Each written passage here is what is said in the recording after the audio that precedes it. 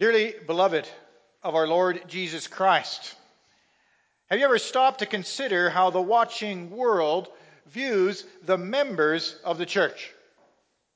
I'm sure that we've all heard accounts of a Christian brother or sister that has fallen into some grievous sin that has cast a negative light upon the church community.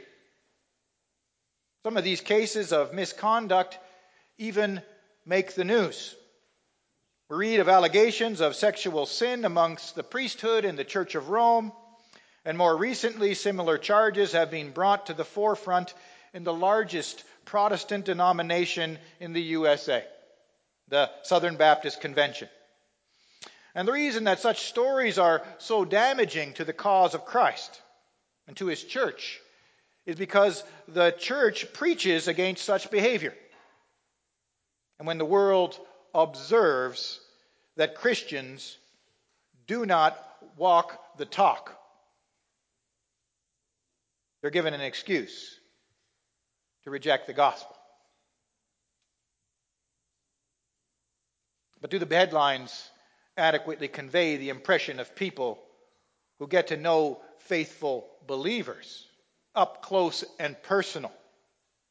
You see, there's another side to this story that one's rarely told, that doesn't make the news headlines because it's not all that sensational.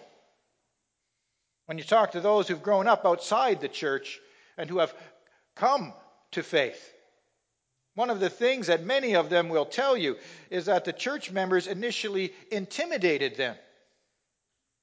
Not because they were angry or aloof or steeped in some sin, but rather because it seemed like they had it all together. And although we must admit that many problems still exist within the household of God, frequently onlookers see much that is commendable. In comparison to their own lives, the Christians seem to be coping with life much better. The lives they observe were in some sense beyond their grasp. The Christians they encountered lived ordinary lives with proper boundaries that allowed their relationships to flourish. They were good stewards of the resources that the Lord gave them. They demanded respect from their children. And so on down the list. When added all together, those looking in thought that they could never measure up to those standards. So they recognized that something was different. And that realization, brothers and sisters, often elicits one of two responses. Either the individual will be intrigued and desire to know how to live such a life, or he or she will seek to discredit the lives of the saints out of resentment and envy. Regardless of the world's response, the lifestyle that they observe is a testimony to what God's grace accomplishes in the lives of the saints. Titus begins in our reading in chapter 2 talking about the attitude and the disposition that the saints ought to have in various stations of life. Older men are to be sober-minded, dignified, self-controlled, sound in faith, in love, and in steadfastness. Older women likewise are to be reverent in behavior, not slanderers or slaves to much wine. Titus goes on to give instructions to the young women and men in addition to the bondservants or slaves. He lays out a standard by which people of faith ought to live. And the more we conform to that standard, the more we shine forth the glory of God who works faith in our lives. And then Titus gives us several practical reasons for such dignified Christian behavior. In verse 5, he demands such conduct so that the word of God may not be reviled. And in verse 8, so that an opponent may be put to shame, having nothing evil to say about us. And most importantly, so that in everything they may adorn the doctrine of God our Savior.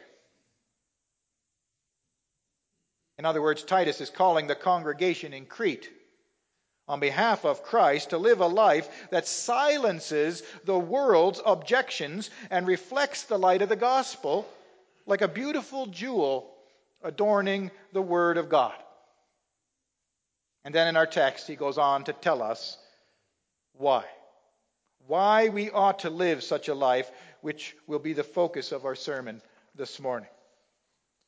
Therefore, I preach to you God's word under the following theme and points.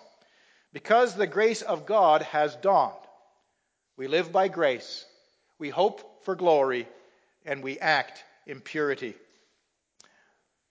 Let me repeat that for you. Because the grace of God has dawned, we live by grace, we hope for glory, and we act in purity. Beloved, this morning our text focuses squarely upon the grace of God. That's the reason that Paul gives for the saints to live an upright moral lifestyle in accordance with sound doctrine. He's called the saints at Crete to not only believe the truth of the gospel, but also to live it out. He starts in chapter 2, verse 1, encouraging Titus to teach what is doctrinally sound. But he quickly switches gears to show that such sound doctrinal knowledge should transform the lives of the saints so that their confession will shine through not just in words, but also in deeds. Beloved, we've all been instructed in the doctrines of grace as taught here in this Christian church. We've attended catechism and Bible study, and we hopefully are attending church on a regular basis.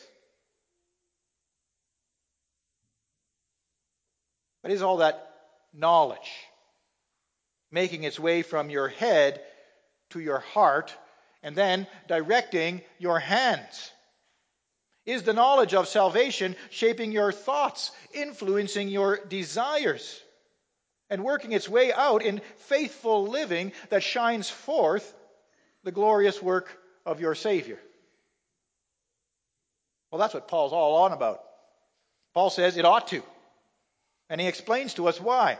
Our text in verse 11 begins with that little word "for," indicating that he's about to state the theological grounds for what he has declared in verses 1 through 10 about the proper conduct of believers. And the reason that he cites as the basis for living a faithful Christian life is the grace of God has appeared. Fully grasp the significance of that statement, we need to refresh our memory regarding what the grace of God really is. Sometimes we use that word rather flippantly. But really what grace is, it is God's undeserved kindness whereby he saves lost sinners, giving them unmerited salvation. To put it another way, God's grace is his active favor, wherein he bestows the greatest gift to those who deserved the greatest punishment. I recall the late R.C. Sproul once said that we should not be surprised by any manner of sin. But what should surprise us is the undeserved grace of God. The depths of human depravity can imagine all sorts of evil, so that we can expect virtually any wicked act from the ranks of humanity. But what should shock us is the depths to which our Lord and Savior was willing to go to shower upon us his undeserved mercy and grace. Our sin was not just some outward blemish that could be overlooked. In ourselves, we were vile and rebellious, living in opposition to our God, rotten to the core. And there was nothing in us that made us desirable to God. So, what that means, brothers and sisters, is that his grace was completely and utterly undeserved. That's why Paul describes the appearing of the grace of God with such glowing terms. The word in Greek translated as "has appeared" loses some of its luster in translation. It conveys more the sense of an epiphany, a sudden and dramatic awakening, like the rising of the sun on a dark morning. What was dark and indiscernible is suddenly and plainly seen in the brilliance of the sun. That's exactly what the situation was like when our Lord and Savior appeared in the midst of humanity's spiritual night. The prophet Isaiah foresaw his coming and declared, "The people walking in darkness have seen a great light." And Jesus himself declared, as recorded in John 8, verse 12, "I am the light of the world. Whoever follows me will not walk in darkness, but will be the light of life." And our text implies that with the dawning of Christ's coming, salvation had come to the people of God. And as our text states, bringing salvation for all people. Now, this might raise a question in your mind as to whether every single person will receive salvation, a concept also known as universal salvation. But it's clear from other passages of Scripture that some will be saved and others condemned. And so what do we make of this statement by Paul? In order to make sense of our text, we need to understand this phrase, all people, within its context. In verses 1 through 10, Paul talks about several groups of people: older men and women, younger men and women, as well as slaves. And so what Paul has in view is that the glorious message of the gospel is not restricted to any particular group or class of people. Rather, the free gift of grace is open to all types of people, from all walks of life, regardless of age, gender, or social class. And so in addition to opening up salvation for all people, the dawning of the grace of Christ has the power to transform us. Verse 12 of our text goes on to inform us that the grace that was revealed in Jesus Christ trains us. The Greek word used here is the same root used in our English word for pedagogy, meaning teaching. Might mean something to the teachers in our midst, but for those that aren't, I'll explain a little bit. This is the word often used by teachers to describe a method of instruction. In the Greek world, it referred to the teaching of children who needed step-by-step instructions. Gradually following the prescribed method, the grace of God changes us. Every day we consider what we were: lost, groping in the darkness, deeply in need of deliverance. And then we are amazed once again at what our Lord and Savior did to restore our broken lives. We're taught to turn our backs on the old way of life, to flee the darkness and walk in the light of Christ. That's why Paul says the grace of God trains us to renounce ungodliness and worldly passion, and to live self-controlled, upright, and godly lives in this present age. This is a reminder for us all that though we are professing Christians, we're not yet perfect Christians. The work of being made holy, also known as sanctification, is still ongoing and will continue until we are taken to be with our Lord. Therefore, each and every one of us needs to be busy with the means of grace, namely the preaching of the gospel and the participation in the sacraments. These are the tools that Christ gave us to remind us continually of the grace of God. They place the reality of God's grace squarely before our eyes so that by its light we may see. But not just to see and understand, but also to be trained by that knowledge. And that's to be the pattern of our lives in this present age, by which Paul means from the incarnation of Christ when he first took on human flesh until he returns once again. But the grace of God is not just intended to instruct us for this present age. It also teaches us to long for the age to come. And that brings us to our second point. Because the grace of God has dawned, we hope for glory.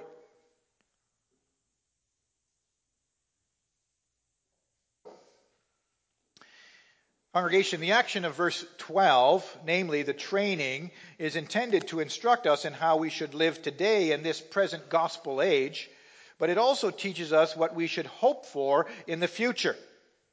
And what that looks like is not the typical longing of the world around us. There are countless thousands who want nothing more than to be successful in this life. where they reach their career goals, amass a healthy bank account, travel the world, or revel in fame and fortune. But they gave little thought to their eternal aspirations. Paul says that the grace of God not only needs to transform our day-to-day living so that we do not live like the rest of humanity, but it also changes the things that we are looking forward to. If we put this in perspective, it really makes a lot of sense. Just imagine a king who's gone off to fight a foreign nation in order to overthrow a tyrant who has been oppressing the people of the land. When the reports come in that your king, who fought on your behalf, has won a decisive victory, removing the threat of oppression, you might describe that knowledge as the dawning of a new day in the kingdom. Not only does it put a new spring in your step and make you willing to put in your best effort for king and country, but it also awakens in you a longing for the return of the king.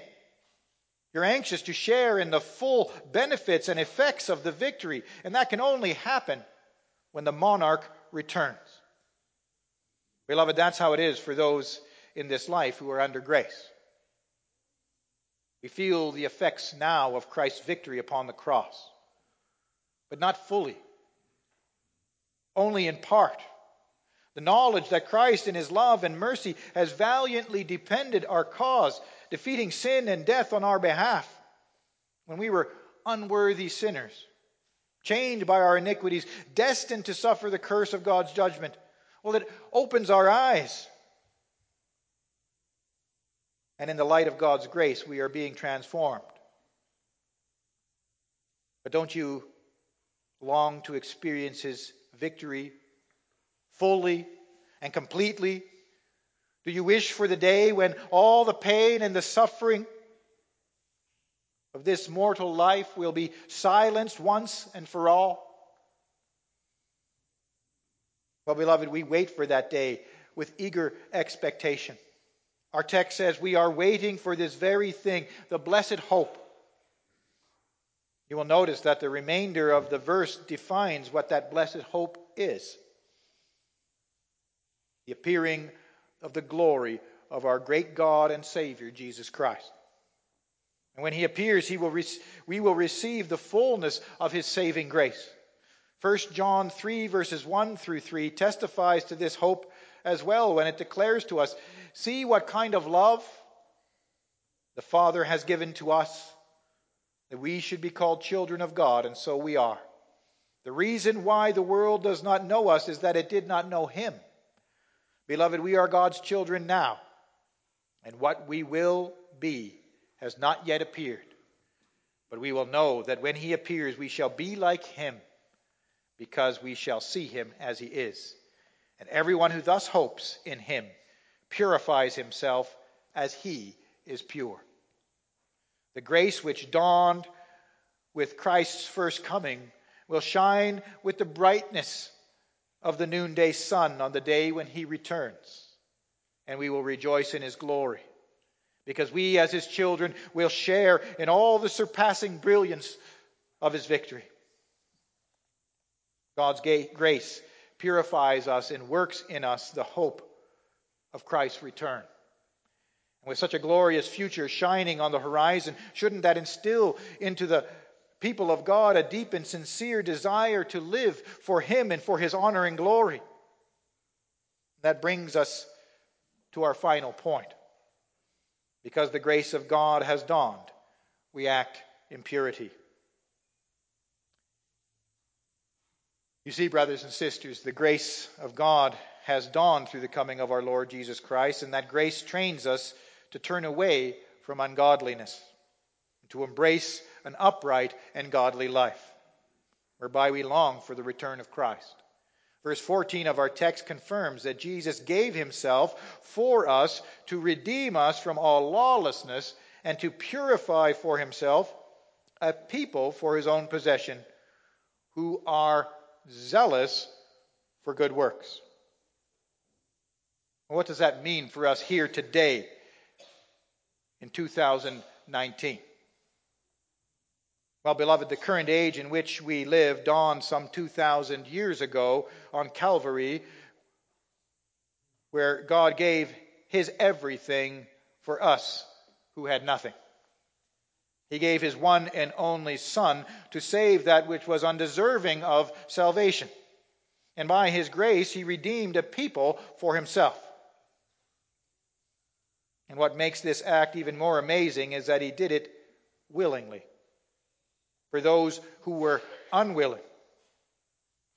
They were a people weighed down in their sin, enslaved in the desires of the flesh, rebels, unwilling to conform to the lawgiver of the universe. But He changed all that, instilling in us a new desire, washing us and cleansing us from all the filth and grime, making us into something beautiful and desirable, a people for His own. What a privilege that Christ has shown His grace to you personally. Each and every one of you sitting here today. Have you considered, brothers and sisters, there is nothing more precious to any man or woman in this life than to have the claim of Christ laid upon you. The watching world may not broadcast it on the news, but you can be assured that they are taking notice of how you respond to that rich measure of grace that God is giving. Beloved, when the grace of God has dawned in your life and your Savior is busy training you in righteousness, it works in you a certain kind of response that Paul is reminding Titus about. Sometimes we can be very robotic about our response to God's grace. We know what it is up here, intellectually, in our head, and we know how the Bible calls us to respond through faithful living. And yet our actions aren't rooted in the grace of God. Our response should not be one of reluctant obligation where I serve my Lord and Master because it's the thing I ought to do. No, Paul has something else in mind. Paul wants your response to be rooted in the instruction of grace. Those set apart as his own possession are to be eager, or as our text says, zealous for good works. And what is it that produces such zeal? The knowledge of the grace of God. What our Savior did for us. It's impossible that if you really grasp the depths of His love in His sacrifice on the cross, that your response can merely be one based on formality. That knowledge must train our heads, our hearts, and our hands. Congregation, does the grace of Christ dominate your vision? I'm afraid we've often fallen short here. In North America, we have abundance. We have a hard time with this simple concept. Many of us are quite self-reliant. We rarely have known any real need or want. Those in difficult and trying circumstances, living on the edge between life and death, who've been singled out and shown mercy, a deep sense of gratitude and an overwhelming desire to give back. Beloved, in ourselves, we weren't living on the edge spiritually. No, it was actually worse than that. No, we were spiritually dead. And Christ died to make us spiritually alive. If that doesn't produce a deep sense of gratitude in your heart, that compels you to zealously, with all your heart, live for your Lord and Savior, then you need some more training at the feet of your gracious Savior. So, congregation, brothers and sisters, I encourage you to learn from the letter to Titus. Let the grace of Christ instruct you. Let the light of His grace guide your vision and so live as Christ's treasured possession, redeemed and purified, ready to zealously work for Him and for His glory. Amen.